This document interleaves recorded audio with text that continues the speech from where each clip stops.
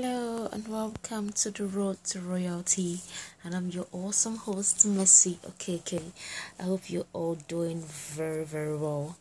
Well, as always, I've brought you a valuable message on this podcast, and I'll be talking about the lifestyle of a leader. The lifestyle of a leader. Now, you would agree with me that in every kingdom there is a way of life. Now, there is a way in which you must walk as a leader. You're not permitted to do what you want or what you like, but what is right. Now, as a young person growing up, a young leader, there's no excuse to be foolish. Now, in this our dispensation, it is becoming too expensive to make mistakes. The cost of making mistakes is way too expensive and we cannot afford it. But some people said that it is good to learn from your mistakes. I don't know where they got that from. But the currency of making mistakes is time. Now let me digress a little. Let me talk to you about the principle of useless wisdom. Yeah, I coined that. The principle of useless wisdom. Now, the cost of learning through your mistakes is time. And imagine you spend your youthful age making mistakes all in the name of gathering experiences. Now, what happens when you get all the wisdom from your experiences, but you no longer have the youthful strength, the vigor, the opportunities, and the privilege to execute certain things? Now, at that time, the wisdom you've gotten from experiences become useless.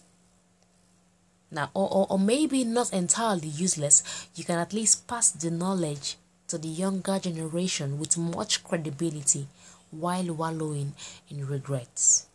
Now, let's go back to the matter. There's this ideology that nobody is perfect. It has made many not see the need to pursue excellence. My friend, while perfection may be a difficult task, excellence is attainable. You know, I marvel when I hear young people say, I'm a work in progress. Every year you remain a work in progress. My friend, when will you become a sermon in action? When? The Bible says that the earnest expectation of all creature awaits the manifestations of the sons of God. When will you become a sermon in action? If you claim you are a work in progress every year. Now, I'll give you 4 valid points, tested and tried, that would help you as a young person growing up in these precarious times. 1. Be disciplined. Be disciplined. Remember, we're talking about the lifestyle of a leader. A leader must be disciplined. It's a very important core value. Live by principles. Place value on essentials. You must be able to order your priorities intelligibly. Know when to do what, how to do it. Understand the times, their law of right timing, and maximize every moment. Secondly, be diligent. Even the Bible says that, seeth thee a man who is diligent in his work, he will stand before kings. It is only the diligent that rule. Diligence simply means taking intense responsibility for your life. There is no time to play blame games. There is no time to look for who is going to help me do it. It is time to sit up and get diligent at every task committed to you. The third point here is pay the price of separation. Now, this is one problem young people are facing these days. They don't want to be the separate person, else they feel like I'm the odd one out. So you choose to just go along with the crowd so that people don't think you are out of the game or you are odd. You don't feel like being different is unique any longer. But I'll tell you something. Birds fly in flock. and eagles fly alone. Now you choose, are you a regular bird or are you an eagle? Pay the price of separation. Mind your business. Focus. Filter your circle. Not everyone deserves a seat at the table of your life. This separation reminds me of Abraham in the Bible when God told him, pick up your bags, leave your family to a place that I will show you. That is separation. I'm also reminded of Joseph in the Bible when his brothers sold him off to slave traders. That was separation.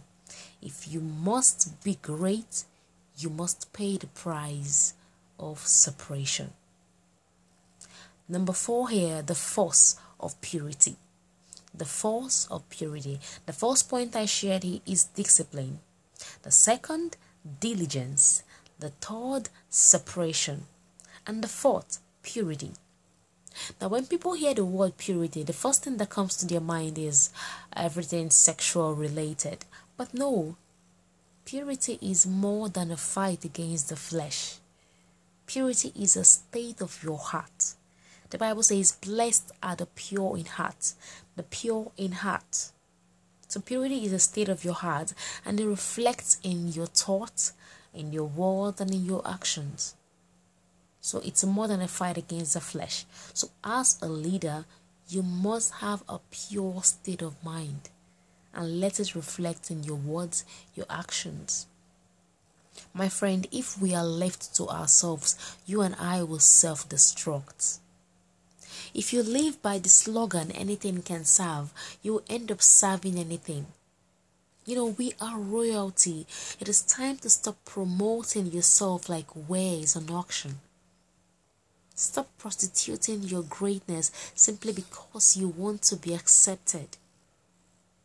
Alright? Sometimes the question is not if we are willing to pay the price for greatness, but are you ready at the moment to separate yourself, to be diligent, to be disciplined? Are you ready? Now that is a big question. Sometimes the things that we take for granted are so expensive, and if we are asked to buy them, we may not be able to afford them. My friend, these things I've shared with you are true, they are noble, they are pure, and they are of good report.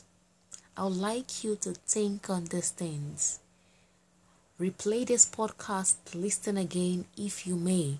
Think on them. It is my prayer that our lives will not be a warning to others, but an example that they should follow. Now I hope that we have learned something from this podcast, and I'll be looking forward to hear your feedbacks. If you got any questions, please do ask. I'm praying for you. I love you, and God loves you more. Remember, you are royalty. God bless you.